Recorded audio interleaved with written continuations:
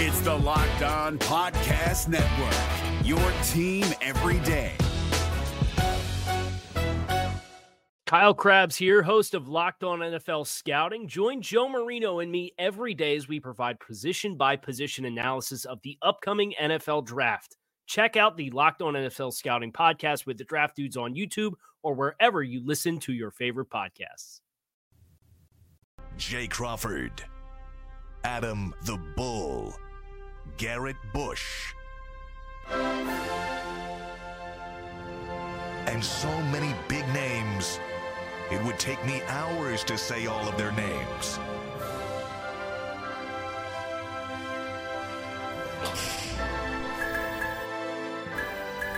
The ultimate Cleveland sports show.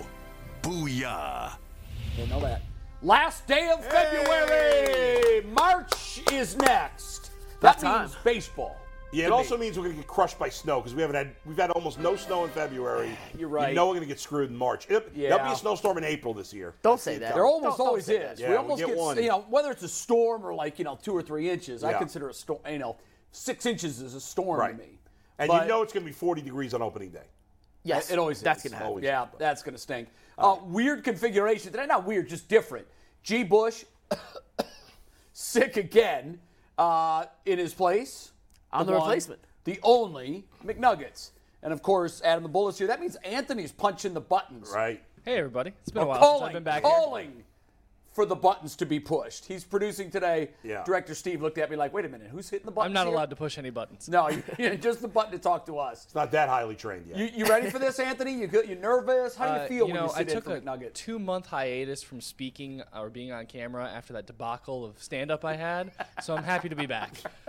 We're glad to have you back. It hasn't even been 2 It was months. It was 3 weeks ago of tomorrow. And Yeah. Anthony, great start. You're gonna crush it today, but let's change the banner. That's our last topic of the show. He's I don't know what you're talking about. He's co-producing.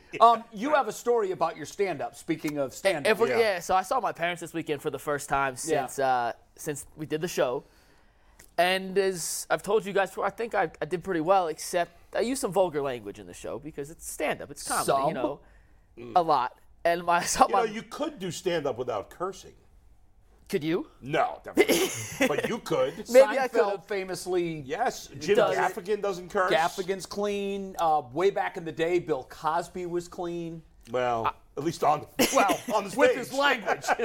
Oddly enough, Allegedly. when I wrote out my routine, it wasn't full of vulgar words, and then when you get up there, it just you add in for a little color. Well, and then I see my mom, and I love my mom, and she comes in, she's just like, I am so disgusted by the language you used during your stand-up. How could you? I raised you better than that.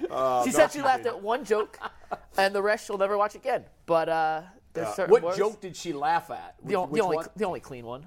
The only clean And joke. she didn't You get only it. had one clean It joke? was the Jason one. Yeah. Yeah, 'Cause okay. Avon Some of those Lake- she probably didn't get because there's Some of the Ohio ones she didn't get. Yeah. Some of the one about A lot of it was inside baseball stuff. If she watches every day, she might Right. get she some. got the. I played the clip about you. She got the one about Jay. Tyvis is her favorite because who doesn't love Tyvis? Tyvis is everybody's favorite. Right. And she goes, I never really noticed his hairline, but you're kind of right. Yeah. You're kind of right. I was like, sorry, Tyvis. My mother actually saw mine. And Yeah, wow. Wait, the pretty real thrown. version or the? Yeah. And she was pretty thrown off by that. Not surprised at all. You don't use that kind of language in front of your mother, do you? No, I mean I curse, sure. I curse But not- in front of not- everybody. not with that frequency. But not like to that extreme. You had one sentence where you just hit them all. Did all the curses. Yeah, it was a smorgasbord Minus of one. cursing. Minus one. Minus We talked one. about it Minus yesterday. one. Busy show today. Yep. We've got Cavs, Guardians, and really Browns heavy. Browns heavy. Personnel matters. Yeah. Future on the stadium matters. Coaching matters. Very, very busy show. So let's dive right into it, shall we? The Browns this morning. Oh, we got a read to do. My bad. Sorry. Go ahead, I do Anthony. have some of that. 1 second, I have to change everything myself back. See, whenever I blow There you through Yeah, a read like that that, Rivers action. McNuggets has no problem just saying, Jay, we got to read. Hey, Yeah, so we got Bulls Bet of the Day brought to you by Bet Yeah. Rivers. Did Hey, you win it Ohio, yesterday? Bet Rivers online sport book. I did a season Future. long You're right. yesterday. Yeah. Yeah. Sorry. My bad. Go ahead. You guys are killing me today. I know. Hey, Ohio, Bet Rivers Online Sportbook is the place to be for every single game. Now is the perfect time to join Bet Rivers Sportbook. When you use code SPORTS to deposit money, you'll receive a second chance bet up to $500. Get in on all the action with weekly specials on your favorite sports like basketball and hockey to help you win big. Check out betrivers.com or download the BetRivers app today for the latest lines, odds, and boosts. And again, my podcast coming up 6 days from now will return as part of the Bet Rivers Still called Podcast the Bullpen? Network. Still called the Bullpen. Good. Yes, the Bet Rivers Podcast Network has Mike Francesa in New York, Mike Missinelli in Philadelphia, has one in Chicago. Is Francesa no longer on the radio in New York? He is no longer on the radio. He does a Bet Rivers podcast. Wow. Yes, he retired. Yeah. And then he was sick of being retired, and he pulled the director, Steve. Yeah, very good. And now he's doing the podcast. Okay. He's enjoying that. By the way, my I'll have more details on Twitter, but my Bet Rivers podcast, once a week, it will be a national show. So I'm going to be doing nice. Anywhere from 2 to 4 Cleveland-centric podcasts a week. And then once a week, I'll be doing a national Is it a one. daily, 5 days a week, or It's going to vary from week to week. depending on what's going on? It'll be anywhere from 3 to 5 podcasts a week. What is your bet? What's your record? 5-4? 5-4 Okay. with 2 season longs that we're going to have to wait for the Yeah. end of the baseball season. Today, I'm going local. We're going Ball State +9 at That's Akron. a big one. They're Talking about that one in the streets. all over the place. This is the biggest game in Ohio history. Bigger than playoff games for the Browns, bigger than the World Series for the Guardians. Who doesn't love Ball State at Akron? David Letterman's watching this one. He's closely. locked in. Yeah. He's What's locked the in. Ball State mascot? The Cardinals.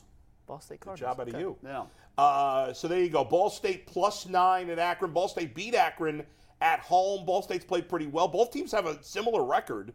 How much did they beat them by when they had them at their place? I can't remember now. I think 5 or 6. That's pretty close. So Pretty getting close. 9, I know it's on the road, but Yeah. Ball State's played pretty well here, so I like them to keep it close. Okay. So Very there you good. go.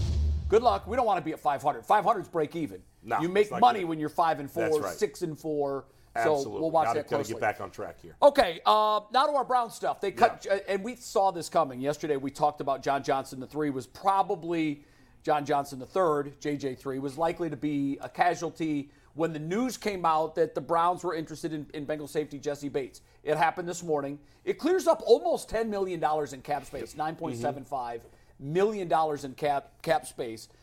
First of all, anybody have a problem with the Browns cutting JJ3? No, because like I you did. said, we thought it was. I think this was. We all thought it was likely, if not definite. So He underperformed in my book in his second season. His first season, he did about what I thought he would do, but last year he just took a step back. I gotta say, Jay, I thought he was not even that good in his first season. I I thought he was better. I better, agree. yeah. But still, like when he came here, he was. And listen, as we talk about all the time, PFF is not perfect.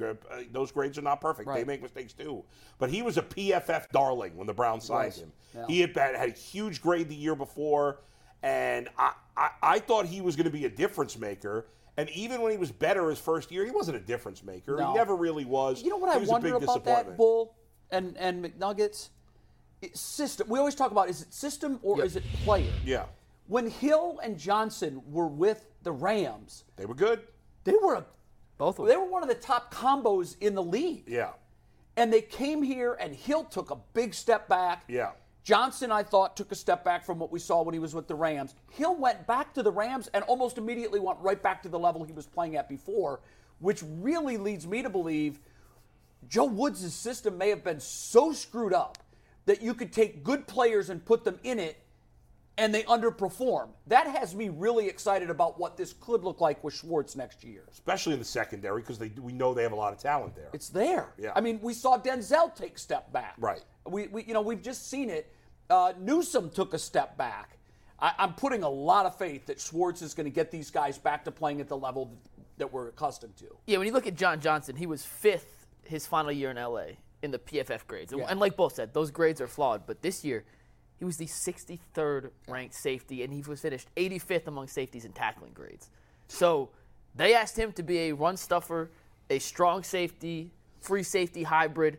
He didn't force turnovers like they expected him to. No. Yeah. He didn't stop the run like they expected him to, and he never turned into the leader I think they paid him to be. I mean, you remember some of the plays that Tyvus and G. Bush broke down, the effort plays where Tyvus said, yeah, there was nothing he could really do, but when we look at it, He gave up on he plays. gave up on a play. Yeah. And when you have a guy making that much money in a position of leadership, which he did wear the green dot for a little bit. Correct me if I'm wrong, right? Yeah. And he was looked at as a veteran leader. You cannot have that guy not put out the effort necessary to inspire the other 10 players on the field. And I think that was the biggest miss from John Johnson, whether it's Andrew Berry, Joe Woods, Stefanski, whoever thought, hey, this guy could be our defensive leader. Yeah. That was a bigger miss than what he did on the field. I just wonder if the talent isn't there. It was just misused by Joe Woods. I think that that's a fair criticism to some degree, but I never give the player a total pass when they don't perform. Even if I blame the system some, I got to give some blame to the player. And ultimately, I think John Johnson would often talk in press conferences as if he was a leader on a team. Talked a great game. Right, yeah. But I don't want to hear what you have to say when you're not performing on the field. Right. And so, we talked about the Jesse Bates thing yesterday. And we all talked about, hey, it might not be the smartest idea to spend a ton of money on safety. Mary Kay reporting today that Jesse Bates is potentially a target after we discussed it. He's, quote, on their radar. Right. Yeah. And listen, I think we all agree that there's bigger priorities at defensive tackle, wide receiver, and maybe even linebacker. However, if they're willing to go, if they're like, hey, we already went all in on Deshaun Watson, let's go crazy. Right. Then John Johnson and Jesse Bates is a significant upgrade. Jesse Bates is more of a game changer. Now, he's not Minkah Fitzpatrick. He's not super elite, but he's just below that. And he's really good. I think he's where Johnson was when he came here. I think he's even better than that. You do? I do. Because Johnson was top 5 safety. Right, but he had done it for 1 year, Johnson. Right. Bates is a longer track record. Consistently good, really good.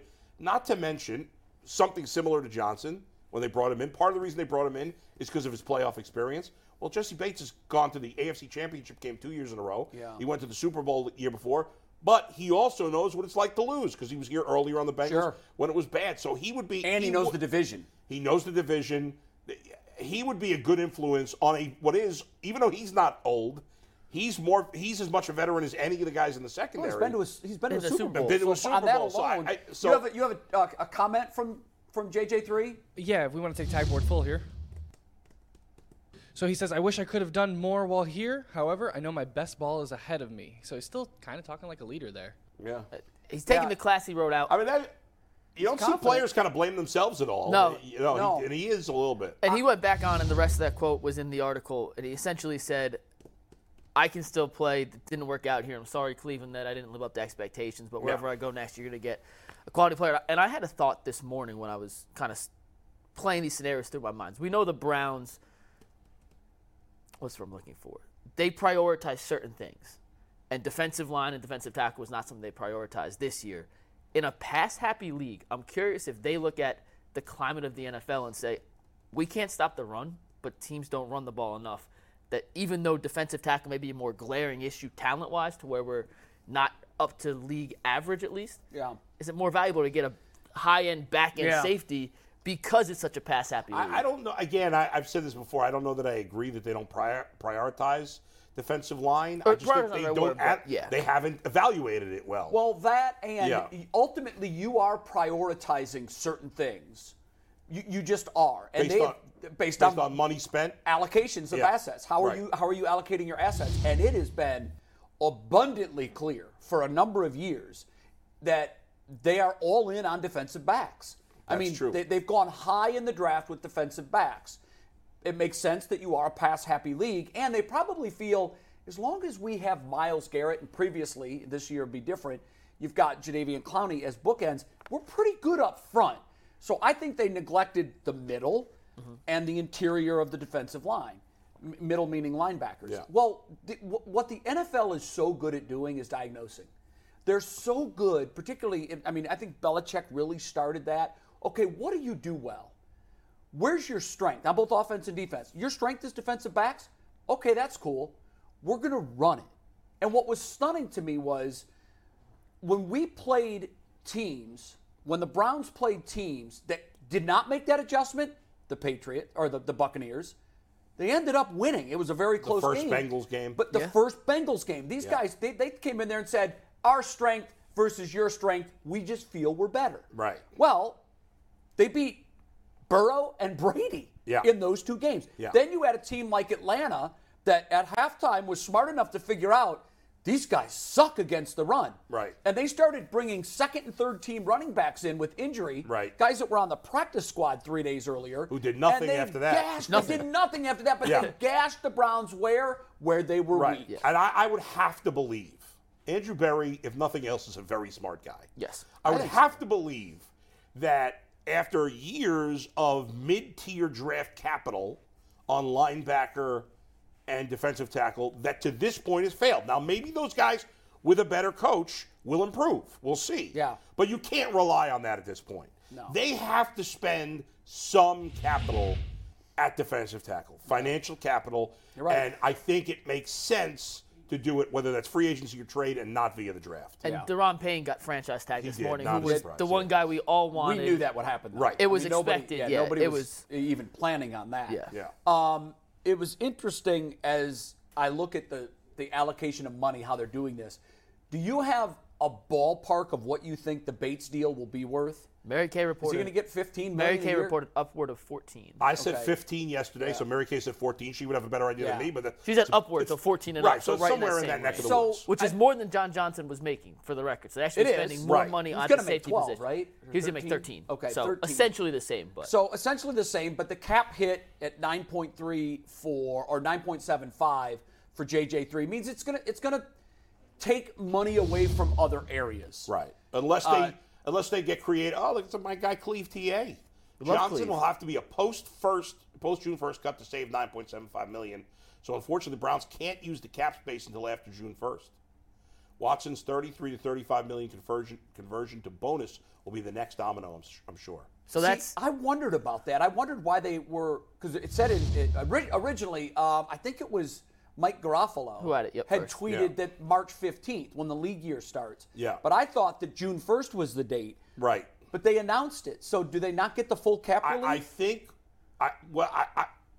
If Cleve TA is saying that, he's his whole life. He's a his genius. stats and analytics and cap. He's all over. Jason Lloyd's going to join us. Jason, We'll ask him, but I agree with you. But I Cleve think you can designate a guy as a post June 1st cap hit, which means he becomes a free agent once the league year starts, I believe. He's just giving them a run up, and the other teams a run up knowing he's available. But that you can't use the extra cap space until after June. Okay. Yeah. Well, and you could post date a deal with Bates to June 1st. Right, or somebody else, or someone else. Right. You know. So yeah, we'll see. Here's but I think my biggest concern on all of this was, what if there are other teams that want safeties? The Browns are not alone in that basket. Yeah. And the Bengals going to try to re-sign Bates too. Sure, They're not signing but they won't be able to reach that number. They won't. They have to re-sign Burrow. They have to sign Chase next year. They have a lot of good free agents. Yeah. What percentage would you put Mixon's at that? gone, right?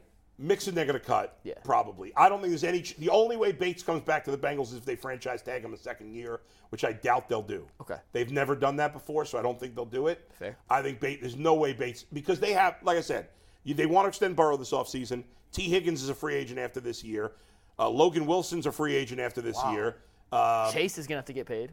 Chase is next year, but what's his name's a free agent. There are other good linebackers. Pratt is a free agent. They've got a lot Hayden of Hurst issues is a free coming out. agent. They got to decide what to do at right tackle with Lyle Collins. Now, they have a ton of cap. They're actually fifth in cap space in the league. Yeah. Wow. And They're going to need it, though. And they could create more by cutting Mixon and Lyle Collins, which I think they should do.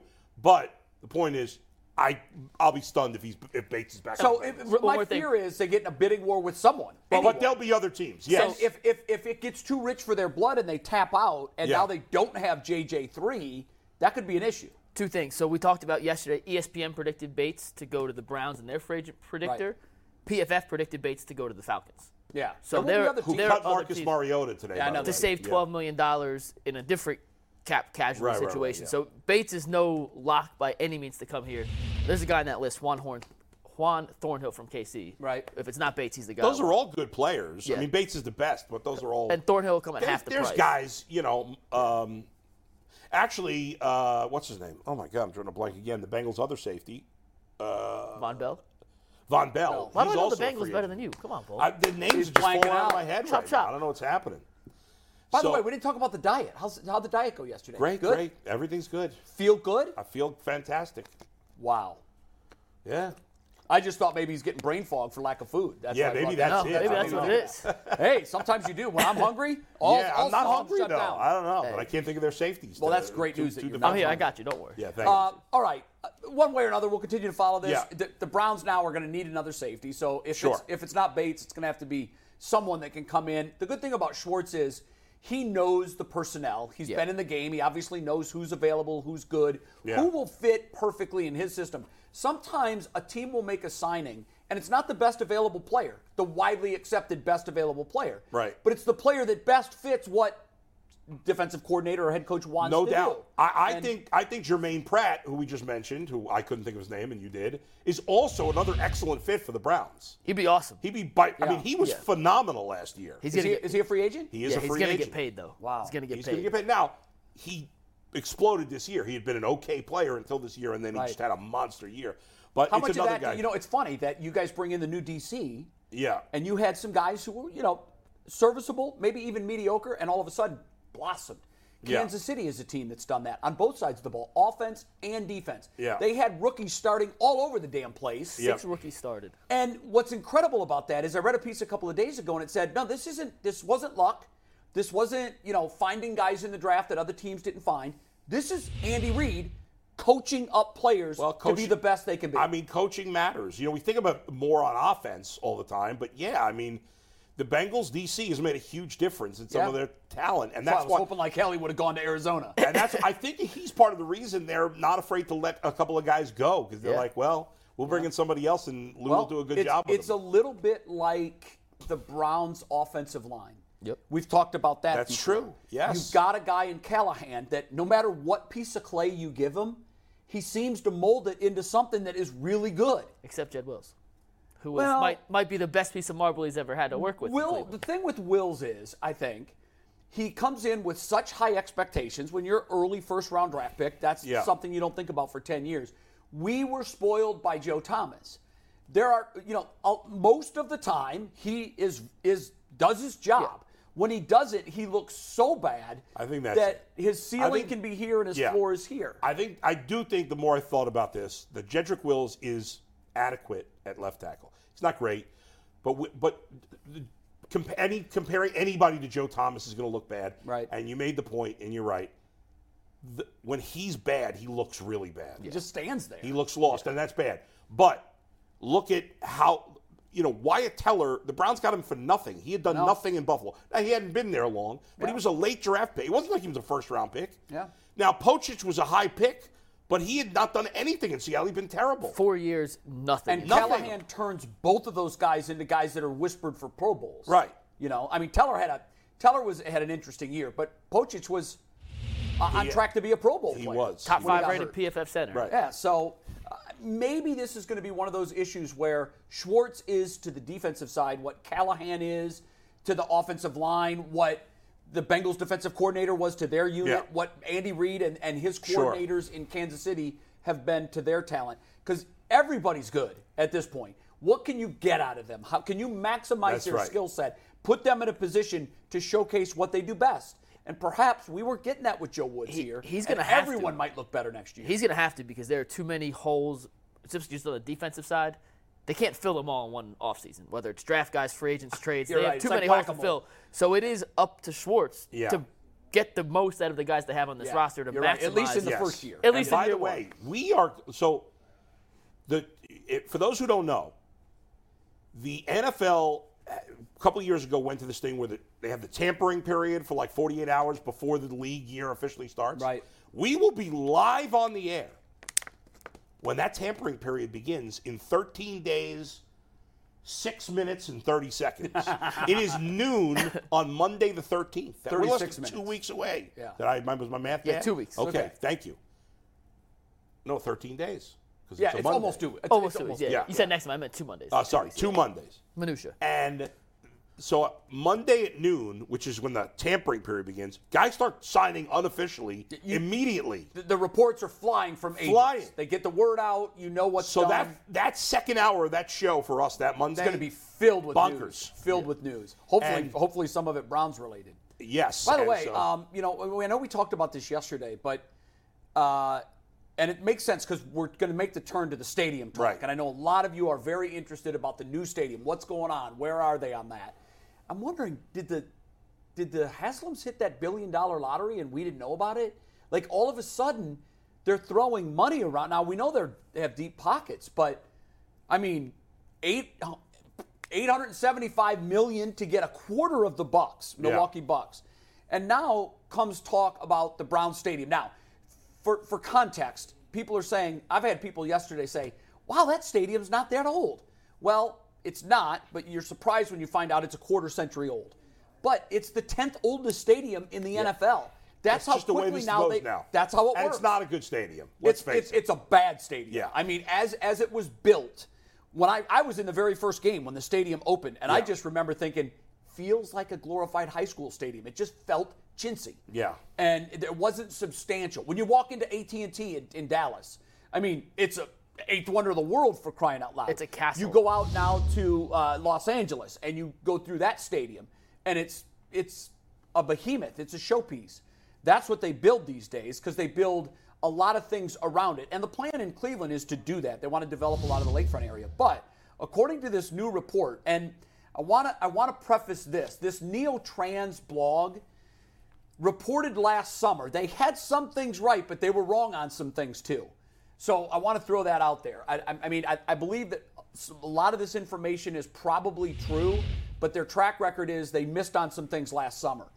But according to this Neo-Trans, or this piece yesterday, the Browns and the Haslam Group hired a firm, the firm that built the Vikings' new stadium, to basically do a feasibility study. They wanted them to look at the old stadium, at First Energy, and to see the feasibility of upgrading that stadium, making bigger concourses, making some structural changes, as well as either adding a fixed or a retractable roof.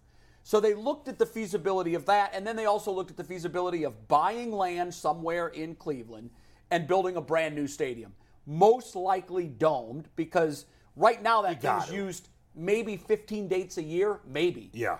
The Haslams want to turn that into a moneymaker, right, maybe 3 times a month, 4 times a month, big events, concerts, tractor pulls, whatever, whenever. Maybe the Super Bowl. Maybe. The cities that have built new stadiums in this last round of new stadiums all got Super Bowls. All got Super Bowls. You know, you're talking about Minneapolis. Right. Detroit had one not long ago. New York had those one. Are all they didn't bigger even build cities. a dome. Do we have enough hotels? That's the big question. Yeah, We've right. never hosted a Super Bowl, obviously. Yeah. Now, we've done pretty well with big events in the past. Absolutely. In 2016, we hosted more big events than any city in the country. We had the RNC, we had the World Series, and we had the NBA Finals. Plus, in the last few years, you've had the NBA and MLB All-Star games. Right. So has the Final Four been here? Not yet. Okay. Now, the Super Bowl, I think the women's Final Four is coming. Coming next year. Yeah. Now, the Super Bowl is a different beast. Sure. Bigger it's a completely different beast. Yeah. The number of hotel rooms that you need, I would think, vastly exceeds what we have, and also what we needed for the NBA championship round, as well as the World Series. Anyhow, this feasibility study that was done basically concluded what everyone thought it would. That stadium was not well enough built to start thinking about putting a roof on it. Yeah. I mean, that seems like something that you would see, you know, some guys build a fort, some kids build a fort in the woods. Right. Probably not very safe. So I think what we're most likely looking at is the Haslams or the city purchasing a swath of land downtown. And oddly enough, the piece of land that is most been looked at is where we are sitting right now. Right next to us, right? Here. I mean, they want to take over this too? Yeah, well, if they use the footprint that's been discussed, this building would be gone. Wow, I didn't realize it was coming all the way to us. I didn't think it was that far. So the footprint that you would need would be 4 city blocks. Yeah. You would need from 13th, East 13th, all on Lakeside. Yeah. East 13th to East 17th. Well, everything east of us is abandoned, basically. Well, there is, I think the FBI building, but is everything east of immediately that to the is east. Yeah. Well, it's awful. old factories. Yeah. There's a homeless mission on across Lakeside. the street. Yeah. Yeah, so all of that would be displaced. All of those old factories knocked to the ground. There is enough room. You just have to buy out WKYC. Right. You have to buy out the FBI building, and those buildings would need to be relocated. So that would come at a big price tag. Yeah. But one way or another, what they're looking at is buying some land here, which is directly across the railroad tracks and I-90 from Burke Lakefront, to give you some sort of reference of where it is. So it's only about a driver and a 3-iron from First Energy, where it is now. It's not that far away, but obviously this would be a major undertaking. They would have to start construction most likely by 2026, and it sounds like it's a long way away, but it's not. Nope. The Haslam's timetable for all of this is faster than the city's timetable because the Haslams obviously don't want to get caught between a rock and a hard place where they have no negotiating power. Sure. Right now, they go to the city and say, guys, we're six years off. This is what we want to do. We can do it with you or we can do it on our own. So according to this article, the talks between Mayor Bibb's office and the Browns have stalled. They haven't gone anywhere. That doesn't mean that they're at an impasse completely. They just, maybe because time isn't exactly of the essence, they can put this off a little bit. What do you want the stadium to look like? Do you want it to have a roof, and where should it be? Is a suburb an option? Right. I mean, I don't know from an economic standpoint what makes sense. I will put that out there. I'm no economist. I do know that I think owners should pay for their own stadiums, but for the most part, that ship has sailed. However, I do think they need a new stadium. Yeah. And to me, it's 100% should have a roof. I understand there's a segment of the fan base that's like, we're tough and we can sit in the cold and the snow. But most people in reality don't want to sit in the cold and the snow. No. And you want it retractable? Absolutely. I mean, that would be ideal. Yeah. So if you had retractable, you could still have grass. Yep. Right? You know. Which the players do prefer over the turf. Well, Absolutely. and the union prefers it too because we've seen these synthetic turf stadiums. There have been a rash of injuries, and they're still compiling data to see if there's been more ACLs. I mean, if you're going to spend this kind of money anyway, and you're going to do this, you got to do it right. Yeah. If you're spending whatever billion, I don't even know how much it costs. Right. An absurd amount of money. It'll be over $1 billion. Right. So don't cut it off at 80%. Go the full way. Yeah. Now, one of the things that surprised me as I started putting all the timing of these stories together, the Haslams just spent to get 25% interest of an NBA team no one here cares about. Right. The amount of money that they could have built a brand new stadium with here. So if they try to cry poor and say, the city needs to pay for it, guess what's going to happen? That's right. This city, as much as we love football, they're going to tell them to pound sand. Right. Because you just spent the amount of money you could have built a stadium for an ego purchase. That's right. So don't cry poor to us and ask us to now, tax incentivize your stadium. It won't work. No. It seems important to me, though, that the stadium stays in Cleveland. As someone born and raised here, do you agree with that? Or I absolutely think it belongs downtown. I don't want to see it go to Independence. One of the things I've heard, where the Topgolf is on Independence? Right. There's a lot of land there. There's a lot of land there. It's feasible. But the problem that you have when you do that, what the Cavs thought, and this was the trend at the time, you remember in Detroit, they put the Silverdome way out in Pontiac. Right.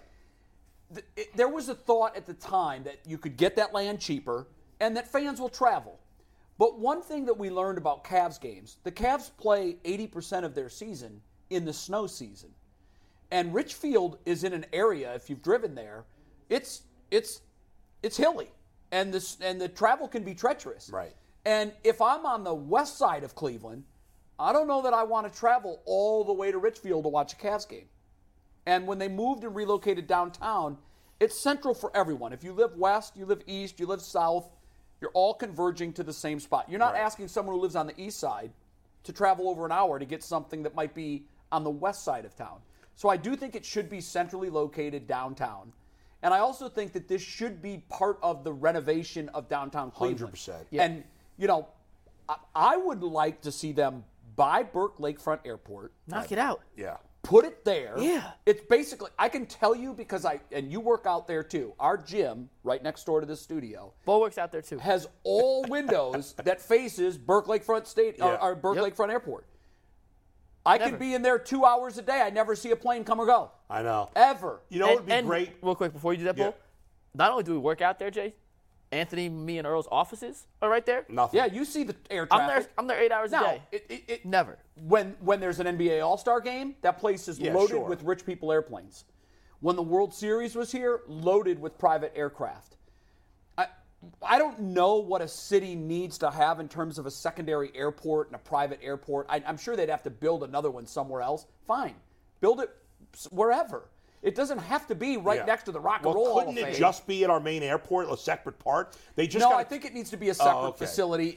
But Jay, I would tell you, to your point, and it would be amazing if they built the stadium there, and then built up around it, turned where the old stadium is into restaurants, housing downtown. Would love that idea. We need a beautiful boardwalk, walking path. Like Chicago has. We all understand Mayor Chicago. Bibb has plans for that. Like he's proposed plans for that. there- So there- if they move the stadium, that could be where it goes. Yeah, now none of that's been been None of it. confirmed. It's all just a dream. They're in the planning stages, which is better than where we were with the Jackson administration Sure. that looked at the land and said, yeah, it's pretty, isn't it? Yeah. And just never moved on it. No. Mayor Bibb is not going to do that. He is actively figuring out what to do with that. If we could now think about it.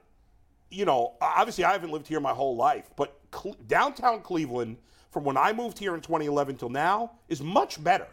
Much Absolutely, nicer. yeah. There's been tons of improvement. It's been going up. 4th Street. But if you could turn the lakefront with a new stadium, I know this is probably, 10 years from now, by the time it's all done? It would be. Roughly. The stadium would need to be open and being used in 2028. 28, Okay. yeah. So that's literally 6 okay. football seasons All right. away. Their lease at First Energy is up in 2027. Right, so, 2028, yeah. Okay, they need so it. 2028 season, they'll be But playing in a between new that stadium. and doing all the other things, maybe, let's say 7 years from now, that everything's done.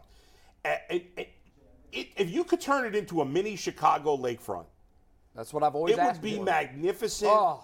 People would come here. I think it'd be more of a travel destination, especially in the winter. People don't go to Chicago in the winter either. It is what it is, In the But summer, in the summer, you go to Chicago, even in the and there's fall, the falls here are amazing. tens of thousands of people walking along It's Lake incredible. Michigan. Now, one of the things that has always fascinated me is Cleveland does have lakeside residential, but it's not downtown. It's in Lakewood. It's west of Cleveland in Lakewood. Right, You which go is to beautiful over Lakewood, there. and there's condos and apartments lining the lakeside. On the west side, if you drive up Lake Road, Lakewood, Rocky River, Bay Gorgeous. Village, Beautiful. it's beautiful. It's probably our most valuable real estate. It's amazing there, but we need it downtown. It would just be so incredible. Yeah, And as it would be nice. As someone who moved here less than a year ago and had never been to Cleveland, one of the things that initially drew me to the city was it's built around sports. Progressive Field, right in the heart of downtown. Yes. Rocket Mortgage Fieldhouse, right in the middle of downtown. I could look at Brown Stadium, First Energy Stadium, whatever, from my apartment, and I could see the Jumbotron. Like, it being there is, as a sports fan, such a cool aspect of the city that It is. It feels like, and I know this is only in 99, so it's not that old, but it feels like the city was built around sports. And if you move Brown Stadium, First Energy, whatever you want to call it, out to Independence, that out would to suck. Britain, No, I don't- it takes out what I think makes Right. Cleveland such a unique kind of place for sports fans. And I agree. Yeah. If they built up the lakefront, Oh my God. Because right now, let's face it, when there's not a sporting event downtown, downtown's dead at night. Empty. During the, dead. But if you built up the lakefront, more people living there, nice new condos. Well, one of the things that's helping is the Sherwin-Williams building is in progress. They're building that. it's going to be huge. It's by right the by way. Public Square. Yeah. That's going to bring more, and they're already building a lot more residential. New residential is flying up in Ohio City. Yep. There's new residential planned. In fact, a residential building is being built right now, right off East 9th, that is going to bring probably another 3,000 people downtown. Yep. Right. If the stadium project goes in at Burke, there will be many more residential buildings popping up there. What that will do is take our city from a ghost town after 5 o'clock and turn it into a hub. That's right. There will be people that need to go to grocery stores here, that are looking for restaurants here, retail. I've told the story many times about I was in town once on a assignment for ESPN, and I forgot to pack a belt. I had to go to the Crocker Park? No, I know. Steelyard. Steelyard Commons. Yeah. to find a belt. That's There was crazy. no men's clothing store located It's in nuts. downtown. We got to be the only metropolitan My- area in the country. My buddy who works for the Heat needed new pants, and he's like, "Where can I walk to us?" Yeah, there's Walk to nothing. Crocker Park. There's Yeah, nothing. it's insane. It's insane. But I do think that sports can help revitalize what's going on here because Absolutely. if that stadium goes where Burke is and they can develop that whole piece of land, which is massive, with retail and with residential, now you have similar to what the Rams and the Chargers have in Los Angeles with SoFi. And what is so important, and I've heard this from so many people that I've met here, is there are so many 20-year-olds that move to Chicago and New York, Yeah. and then they come back once they're married and having kids, but they're not living downtown because they have kids, so they want to go in the suburbs because of schools or whatever. Right. We got to get more of those 20-year-olds to stay and live in Cleveland. I need friends. Even if they eventually, move to the suburbs, which many people do in many parts of the country when you have kids. But at least if we have more 20-year-olds with better jobs staying downtown, it makes everything better. Yeah, we get Anthony in from Parma. So I have get a out of Parma. Get downtown. Yeah, Anthony. it's nice in Parma, kind of. But a lot of people have speculated the stadium could go on the other side of the 90 bridge, so it's closer to the other two stadiums. What do you guys think about that? Yeah, I just think you're more landlocked there. Yeah. I mean, I don't know. You're gonna either way, you're gonna be buying up a lot of real estate, Tons. and that's not going to be cheap. No. And they should do. They need to do essentially what the Cubs owners did at Wrigley is they built the real estate. They bought everything around. it. Everything, yeah. And they put a hotel up. It's Wrigley. They put new restaurants. I mean, and I get it. Chicago's a bigger city with more money, but the Haslam's also wouldn't have to spend as much as the Cubs owners did because the real estate's not going to cost as much Not as as it would in expensive, Chicago. yeah. So they should be able to do a similar thing, and that would be great. I found it fascinating that on the same day that this feasibility study is released, we also learned that they just dropped $875 million on a team that we don't care and if they don't about. cheap out on any of the stadium or any of that, then fine. Do whatever you want. Listen, but don't let that affect this. Yeah, I don't want to hear them say, well, we're going to need, we'll fund 25% of it. The city needs to fund the other 75. No, you just spent $800 million. $875 on another Maserati. Right. Sell the Maserati and build a stadium for this team. Right. We talked about the retractable roof dome real quick. You said retractable roof. Jay, where do you fall on that? Retractable roof dome? Absolutely retractable. So I was just curious. Do any of the recent stadiums have just roofs with no I mean, I feel like Not that I know of, no. I feel like all the new stadiums I think they all are retractable. It's interesting. So I did some research this morning just because I was curious. Since 2000, there have been 23 Super Bowl winners. How many played outdoor and how many played in a dome/retractable Their roof? regular season? Yeah, regular season.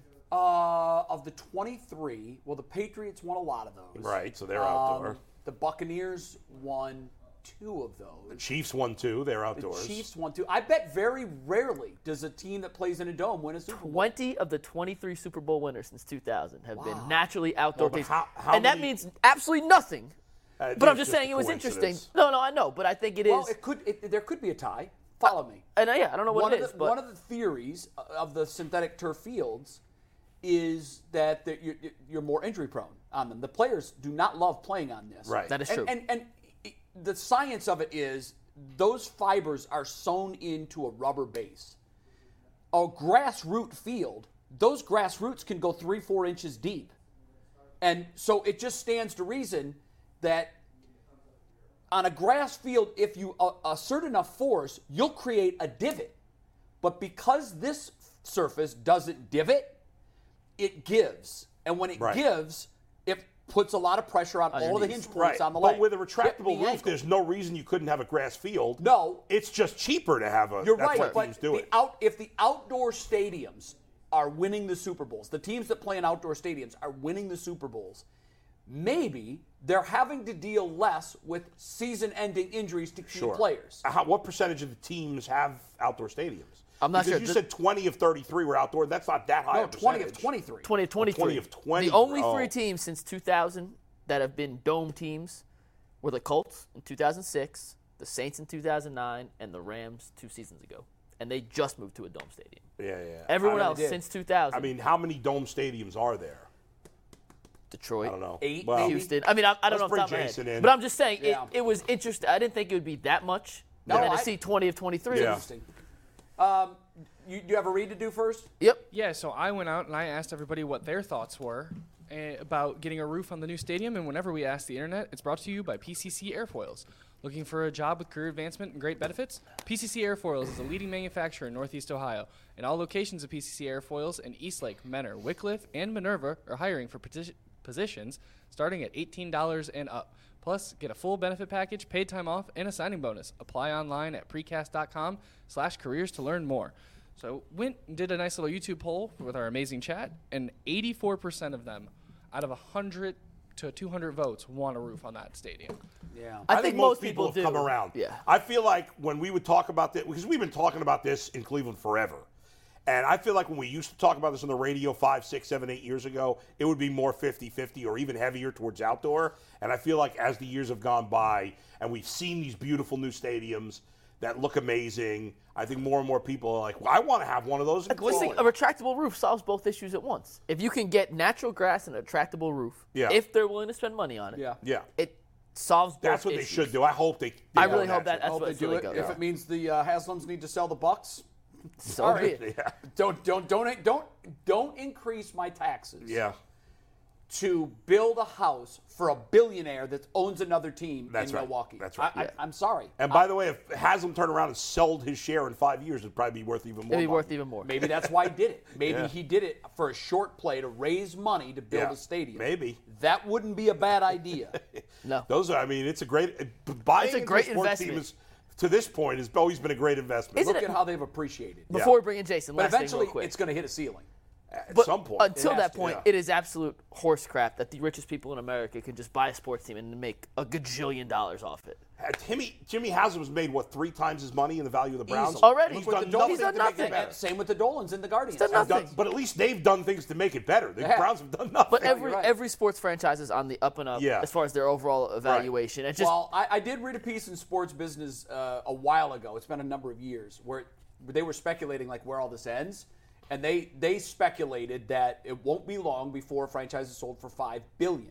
Now, to date, the Broncos have the record at $4.5 billion. 4.5. The Cowboys everybody's valuation when the Broncos were sold for 4.5, everybody's valuation skyrocketed. Right. Yeah. Because it's a comp now. Right. So the Cowboys are worth what now? $7 billion? The Yankees. Silly. And the Yankees, I'm sure, are worth more than that. But at Crazy. some point, Yeah. this article theorized that it's going to hit a cap, where they realize that, okay, they've grown exponentially, but it can't continue to Eventually go it's on gonna stop, forever. yeah. Do you know who's not worth $7 billion? Well, he's worth just under that. Jason Lloyd. Yeah, he's 6.4 6.9. billion. Yeah. There he is. Hey, have you seen Jimmy walking around the draft yet? If you do, get a video of him. So we can replace the one that we have. Exactly. Yeah, right, with the toilet paper. I have not seen any. There it is. The one video we have last year from the owners' meetings. Yeah, that's it. I think that was the owners' meetings in Florida. Was, yeah. So I have not seen anyone from the Browns yet. Andrew's supposed to talk at 1 o'clock. So when we're done here, I'm going to head down there. I am right now at the hub of the combine. I told Anthony I wanted to have some fun with it and do it here. I'm at a Starbucks, and this is the place to be at the combine. Like, this is where everybody hangs out. And yesterday, a reporter had Ron Rivera over there for a half hour in the corner. And Sean Payton was up here a few minutes ago. I was chatting with him real quick. And Kwesi walked through, the GM from Minnesota who came from Cleveland. And this is the spot. So if you're ever in Indy during the NFL Combine, you want to see all the NFL people, just come to the Starbucks outside the JW Marriott, between the JW Marriott and the Convention Center. And this is where everybody hangs out. So I thought it'd be a little bit fun to do the hit from here today rather than a stuffy workroom or Radio Row or something. Yeah, I mean, hell, Jerry Jones could walk in the back of your live shot at any second. That's right. Or yeah, I could. Yeah. Hey, Jason, we were just talking about Actually, Dallas gets here today. Dallas comes later tonight. Okay. But you're right. Somebody could come. We were just talking about, potentially a new stadium downtown or whatever. We were talking roof, retractable. Your best bet, whenever this happens, let's say 6 years from now, 5 years from now, whatever it is, do the Browns have a new stadium? Does it have at least a retractable roof? Is it downtown? What's your best guess right now? Ideally, I think they should go to Independence, go to 480 and 77 by Topgolf, and build a palace surrounded by mixed-use development, retail shops, apartments, and he can own the whole thing. But that sucks for downtown, Jason. We don't want that. That also sucks for the people living in Parma. There's not enough roads for traffic. Well, it sucks for people downtown it's more because centrally located. Well, it is as suburbs go. It is. I think you're better off going there than putting it somewhere on the far west or far east side. So that is centrally located. But we were talking about the activity and the life that the stadiums currently bring to downtown Cleveland. And the thought would be this would not just be in use 10 to 12 days a year. You would have multiple events every month at this stadium. You could do tractor pulls. You could do all kinds of things inside this domed stadium to generate more revenue. And also at the same time, let that be the centerpiece to the downtown renovation, which is coming most likely in the Burke Lakefront area and the area where we're located here on Lakeside Avenue. Do you get a sense that the Haslams are leaning more towards taking it out of the city? And could that just be a negotiating chip with the city, who would obviously love to keep it here? Yeah, everything's a negotiating tactic. So I think that they have discussed my idea. I was talking to someone actually just yesterday about this. And I think that has come up in discussions about going out there by Topgolf, where there's a ton of land and doing it. That's what New England did in Foxborough. That's the model for the whole thing. The Uber for LA Foxborough just did Stadium that with SoFi. Yeah, it's still to come. Like, the stadium's there, but there's not really a lot around it yet. In Inglewood, it's still pretty rough, but that's the plan, is to build up that whole area around it. Right. But it's funny because the Uber drop-off in Foxborough for the stadium is in front of, like, Kruger's Bagels. Like, that's where the Uber drops you off. It's this whole strip mall right in front of it. I think the model, if you want to talk stadiums, the model to follow, in my opinion, is Minnesota. The stadium is beautiful. It's right there in line. We were there last year, obviously, for the Vikings game, Vikings-Browns. It's right in line with SoFi. I haven't seen the Vegas Stadium yet, but I've been to SoFi and I've been to US Bank in Minneapolis. And the way that Minneapolis built the retractable roof, the way that they funded it, I think we talked about this on the show before. They don't have legalized gambling in Minnesota, but the state got creative, and you can buy pull tabs, electronic pull tabs, through charities, and they tax those. And they were so successful that they're ready to pay off the public portion like 10 years early. And the Haslams have more money than the Vikings do, than Vikings ownership in the Wolf family.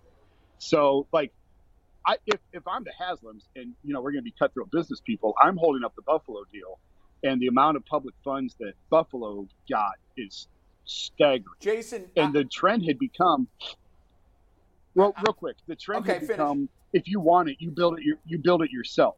So the Wolves had to put up like half the money for Minnesota, which I think, again, is the good model to use here because they can afford it.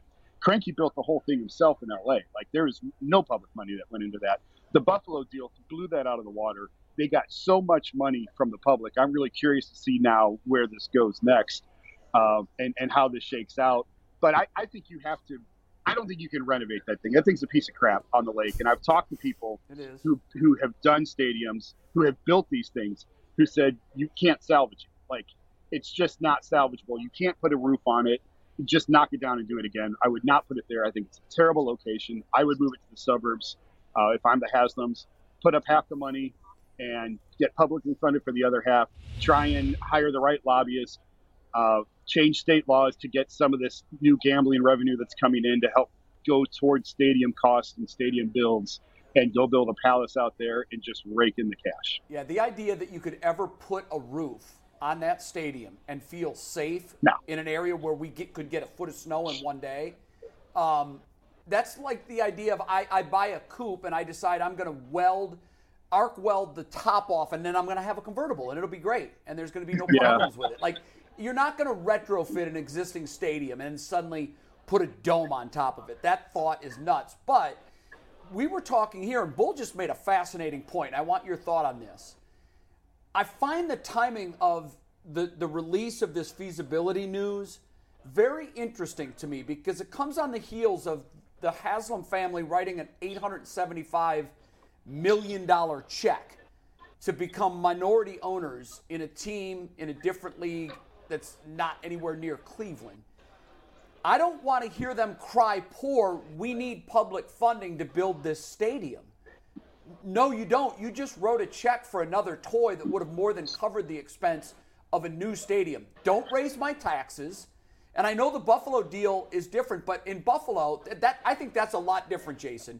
It's their only, they have a hockey team, but they don't have basketball and they don't have baseball. Yeah. And I would argue that the Bills probably mean more to the people of Buffalo than even the Browns mean to Cleveland. Because we have other teams. We lost our team. We survived. Buffalo is built around the Bills. So it makes sense they would get more public funding. I'm just not sure that the city of Cleveland and the taxpayers in this area are going to be okay with helping billionaires build a stadium when they just spent $875 million. And to that point, the Guardians just went through this, and it was a non-starter. Like, it was never even broached about building a new stadium, which, honestly, Progressive Field is outdated. Now they're doing the best they can. It's a beautiful facility, and they've done a fabulous job of taking care of it, maintaining it. But it's outdated. It's 30 years old. But the idea, because they knew Cleveland just didn't have the money for it, and it was never going to happen to where they were going to get a new stadium, so they're going to make do with what they have. Obviously, ownership situation structure is a lot different with Dolan's compared to the Haslam's as well, and that's why I go back to I don't think that Jimmy's going to build the whole thing himself, even though that's exactly what they did in LA. But I think he could put up half of it. I don't think that's being unreasonable. If it's $1 billion, you can put up half of it, and then you figure out the rest on the funding, because there are going to be public dollars involved. I don't disagree with you. You're that rich, go build it yourself. You just wrote a check to the Bucks. I agree. But that's just not reality. Bull, tell him your low-key brilliant idea. I said, Jason, maybe he, the value of these franchises just keeps skyrocketing. Maybe he put in that $875 million in Milwaukee, because 5 years from now it's worth $1.3 billion, and now he just made $500 million that he can use towards the stadium. No, that's not going to happen. They're not. No, flipping it. He's not worried. He's not worried about raising money so that he can ease the burden on the taxpayers of Cleveland. Well, then he's he worried should about pay for the whole thing himself, Jason, if he's not family. worried about the money. I don't disagree. Yeah. I don't disagree. And here's the other thing. 5 years from now, if Antetokounmpo isn't playing in Milwaukee, the value of that franchise is likely in the tank. That's true. So, yes and no. The Bucks are. It's still. You guys just said it. The valuations on these things go up and up and up. Yeah, and the Bucks situation is really interesting. I heard you guys talking about it. You're exactly right. So normal people invest in real estate, right? Billionaires invest in pro sports teams because they can, and the valuations just go higher and higher and higher. The Milwaukee situation is interesting. Basically, you show the clip of Jimmy at the owners' meetings last year. That's where, we sat down with them and had a conversation, and that's where I asked them, did Pittsburgh prepare you for, and I'm tying this all back to Milwaukee, did Pittsburgh prepare you for Cleveland, owning the Steelers, being minority owners of the Steelers? And Jimmy laughed and said, no. When we walked in, they had Kevin Colbert, Mike Tomlin, and Ben Roethlisberger at the three most important positions, and we thought this was easy. Well, that's what they just did in Milwaukee. They just walked into a championship team in Milwaukee that had stability at GM, head coach, and a superstar in Giannis. They've already won a championship. Yep. That, to me, is Jimmy saying, we can't build a winner, so we're going to go buy into a winner. They've had so much trouble getting it right. It's just like they did with the quarterback with Deshaun. We can't find a quarterback, so we're just going to put outrageous numbers of zeros on the check until he says yes.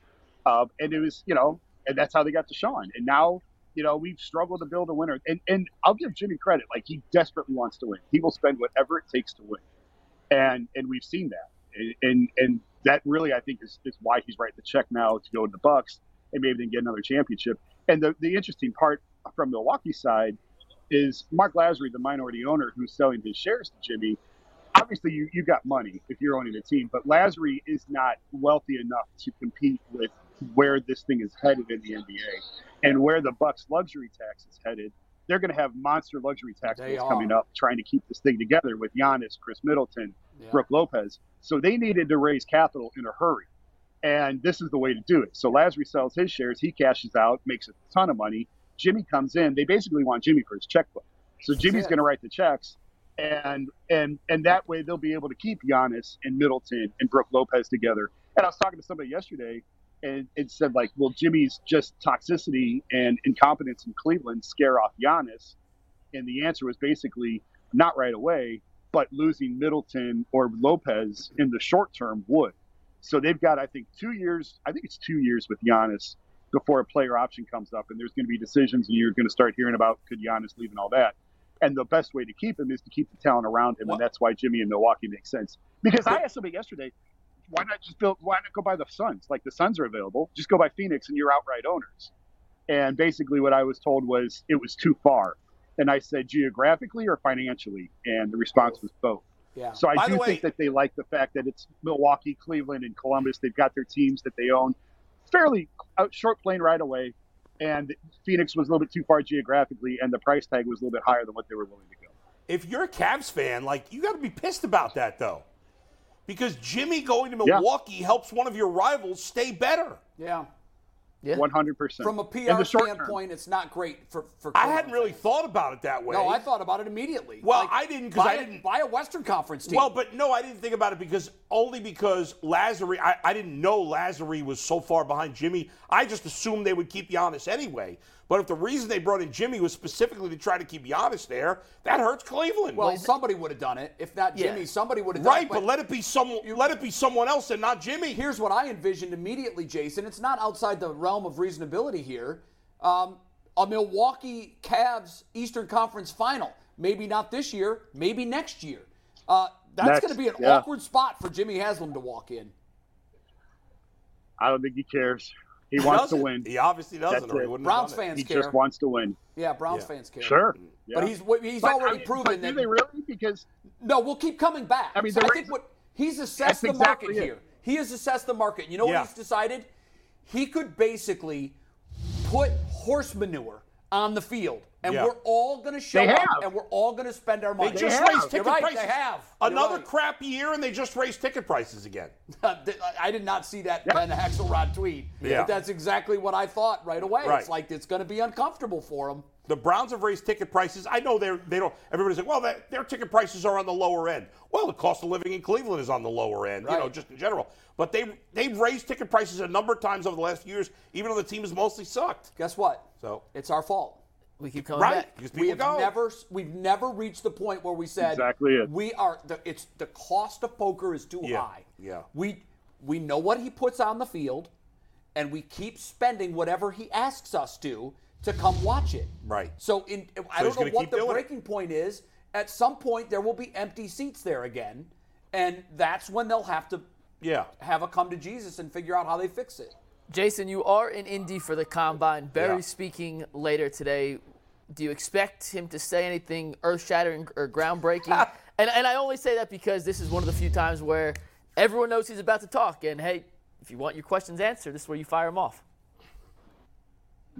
No, he's not going to say anything. We know he's not. He's not going to address the JJ3 stuff. Like, he's not going to say anything. So it's kind of it's performance theater, really, when you get in these situations and everybody has questions they want to ask. And that's why I told you the other day, Jay, when we were talking about the Deshaun podcast, and I said, man, I don't really care what he says. Because, and it ended up being a little bit more interesting than I thought that it would be. But I just don't I've been doing this too long. I don't put a lot of stock into what people say when the recorders are rolling. I put stock in what they say when we shut them off. So that's just kind of where I stand on it. So do you think you'll be able to get anything from Barry when the recorder's off? I don't know. Can't say that. Maybe. We'll see. We'll see after a cocktail or two I'll ask at you to get off the St. air. I'll Elmo's. text Yeah. you that. Yeah. All right. What are you interested? Like, do you care? You don't care about the prospects, right? All you care about is He's talking leaving. to He's people? leaving tomorrow night. Yeah, you don't care about the prospects. Yeah, I'm out tomorrow night. No, I just came for we had meetings all day yesterday for the Athletic. We have our whole we have probably 100 people here from the Athletic. Okay. And it's obviously just a quick little drive from Cleveland. So I came late Sunday night. We were in meetings all day yesterday. We'll get AB today here in about an hour. Kevin talks tomorrow, and then I'm out tomorrow night. So Steve Becker, I will be on the show Thursday. It was questionable whether or not I was going to be There's back the in answer. time. I will be back on the show. I'll be back Thursday. I'll be back late Wednesday night, so I'll be on the show Thursday. Jason, we talk about Breaking news: Jason's back. Yeah, Sorry. we talk about split allegiance when it comes to Jimmy Haslam. We also have another split allegiance situation. Zach Jackson writes for you guys. He's also a pitcher for the Oakland A's this late in his career. How did that? Are you guys aggravated at the Athletic about that? What? I don't know. I don't even know what you're talking about. There's a pitcher on the A's named Zach Jackson. There's a relief pitcher, Zach Jackson, on the A's. I can promise you it's not our Zach Jackson. If he threw one pitch, his shoulder would fall off, and you'd have to run after it and catch it and try and reattach it. As would mine. So Hey, let's get your we're thoughts. not all built like Jay Crawford. We can't all pitch into our 40s. Yeah, right. And beyond. Before we let you go, He'll be pitching into his 60s. I will. Before we let you go, your thoughts on the JJ3 news that his release is imminent. And it seems more likely as you start connecting these dots that Jesse Bates is on his way, but it could be someone else. What do you make of all of that? We're driven by the search for better, but when it comes to hiring, the best way to search for a candidate isn't to search at all. Don't search, match with Indeed. 93% of employers agree Indeed delivers the highest quality matches compared to other job sites, according to a recent Indeed survey. And listeners of this show will get a $75 sponsored job credit to get your jobs more visibility at Indeed.com/podcast. Just go to Indeed.com/podcast right now and support our show by saying you heard about Indeed on this podcast. Indeed.com/podcast. Terms and conditions apply. Need to hire? You need Indeed. Not terribly surprised about John Johnson. We've talked about it on the show. At first I was. When it first started to surface, I thought it was only because all of his money is guaranteed. But, by dating it post-June 1, they save about $9-10 million on the cap. So he did not live up to expectations. He did not have a great 2 years here. You can argue that they didn't put him in the best position to succeed. They didn't take advantage of his strengths. Regardless, it wasn't good. And actually, as we're talking about Zach made the point this morning, this is 2 years in a row now that they had to cut ties with their top free agent signing, which they did last year with Austin Hooper and now with JJ3 in consecutive years. And I think it also goes to show you that free agency is a crapshoot, right? Like you're not supposed to fill long-term holes. It's stopgap, short-term solutions in free agency because the very best teams don't give them away. They don't let them loose. They do whatever it takes to keep them. So if it is Jesse Bates, it'll probably be at a higher number than what John's even getting or is supposed to get for next year. I'm not sure it's a slam dunk that it's Bates. I think there's probably going to be a lot of interest in him, but I can see why the Browns are targeting him. He's had a couple of good years, and we'll see. So I'm not terribly surprised at this point. Jason, we saw a tweet from Cleve TA earlier about the post-June 1 cut, and they can't use that money until later.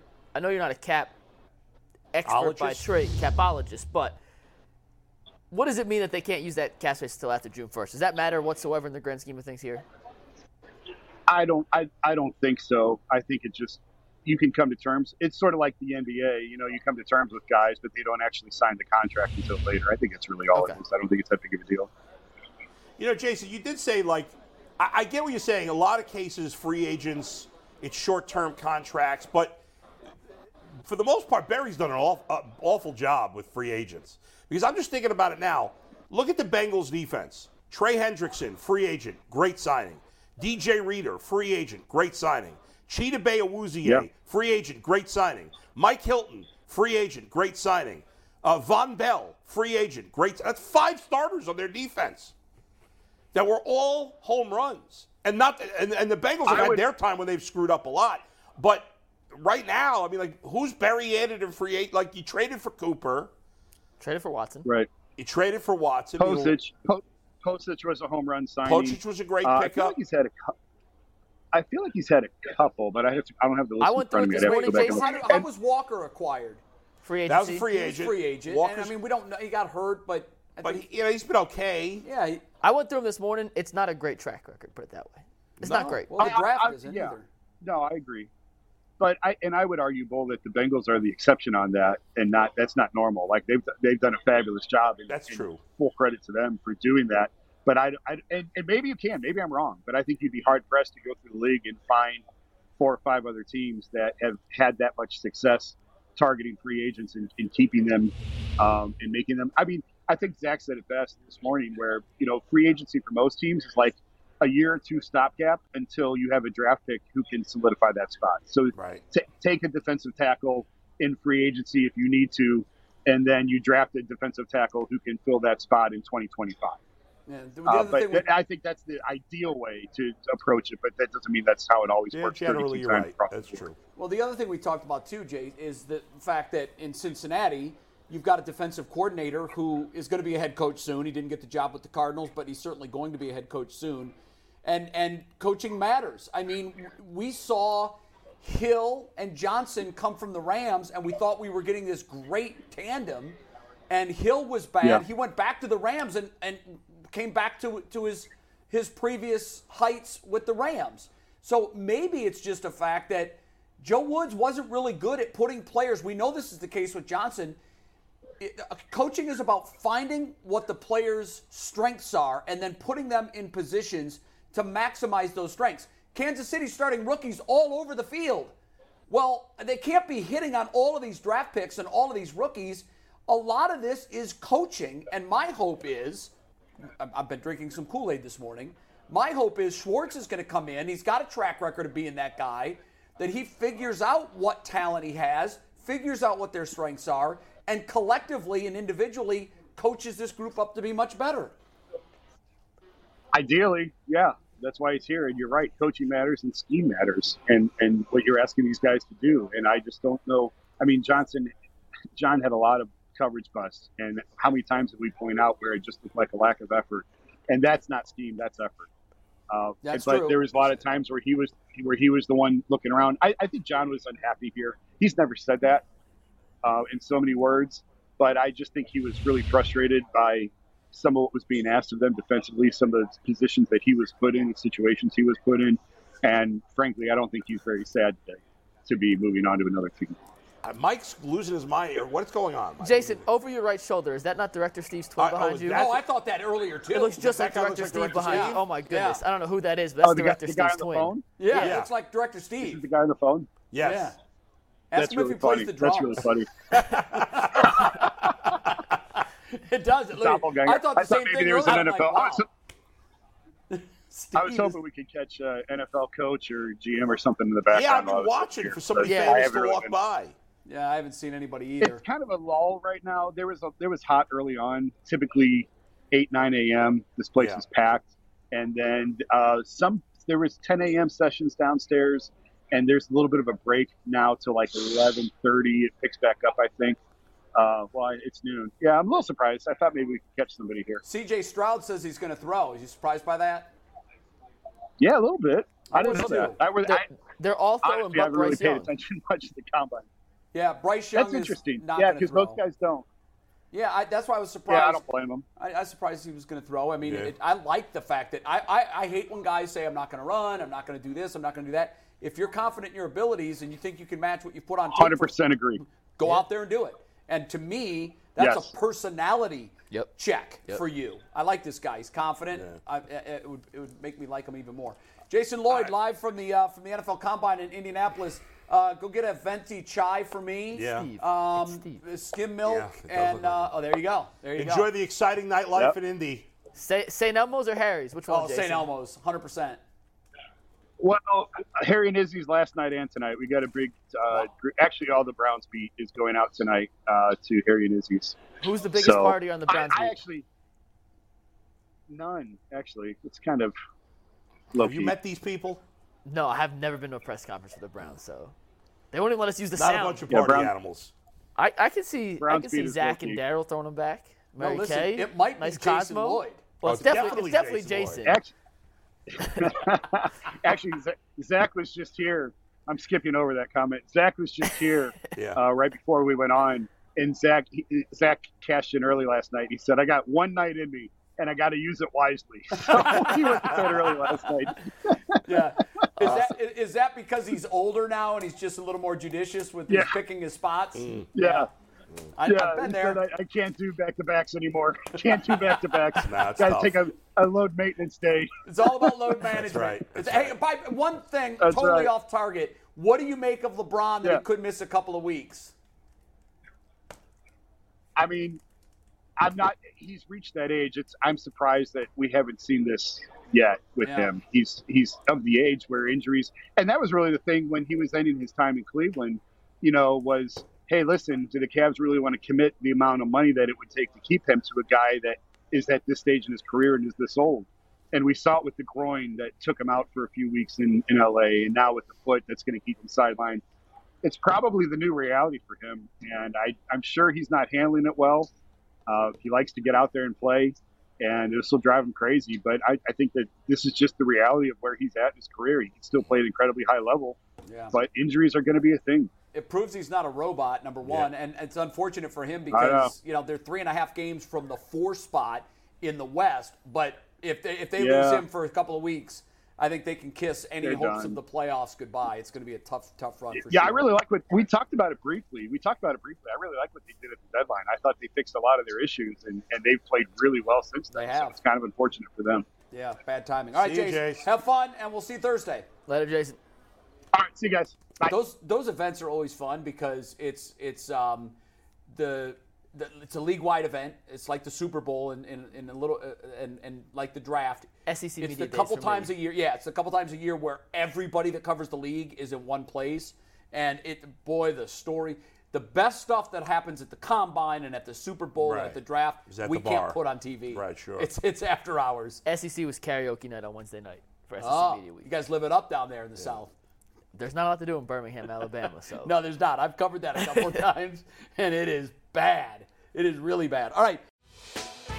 Hey, Prime members, you can listen to this Locked On podcast ad-free on Amazon Music.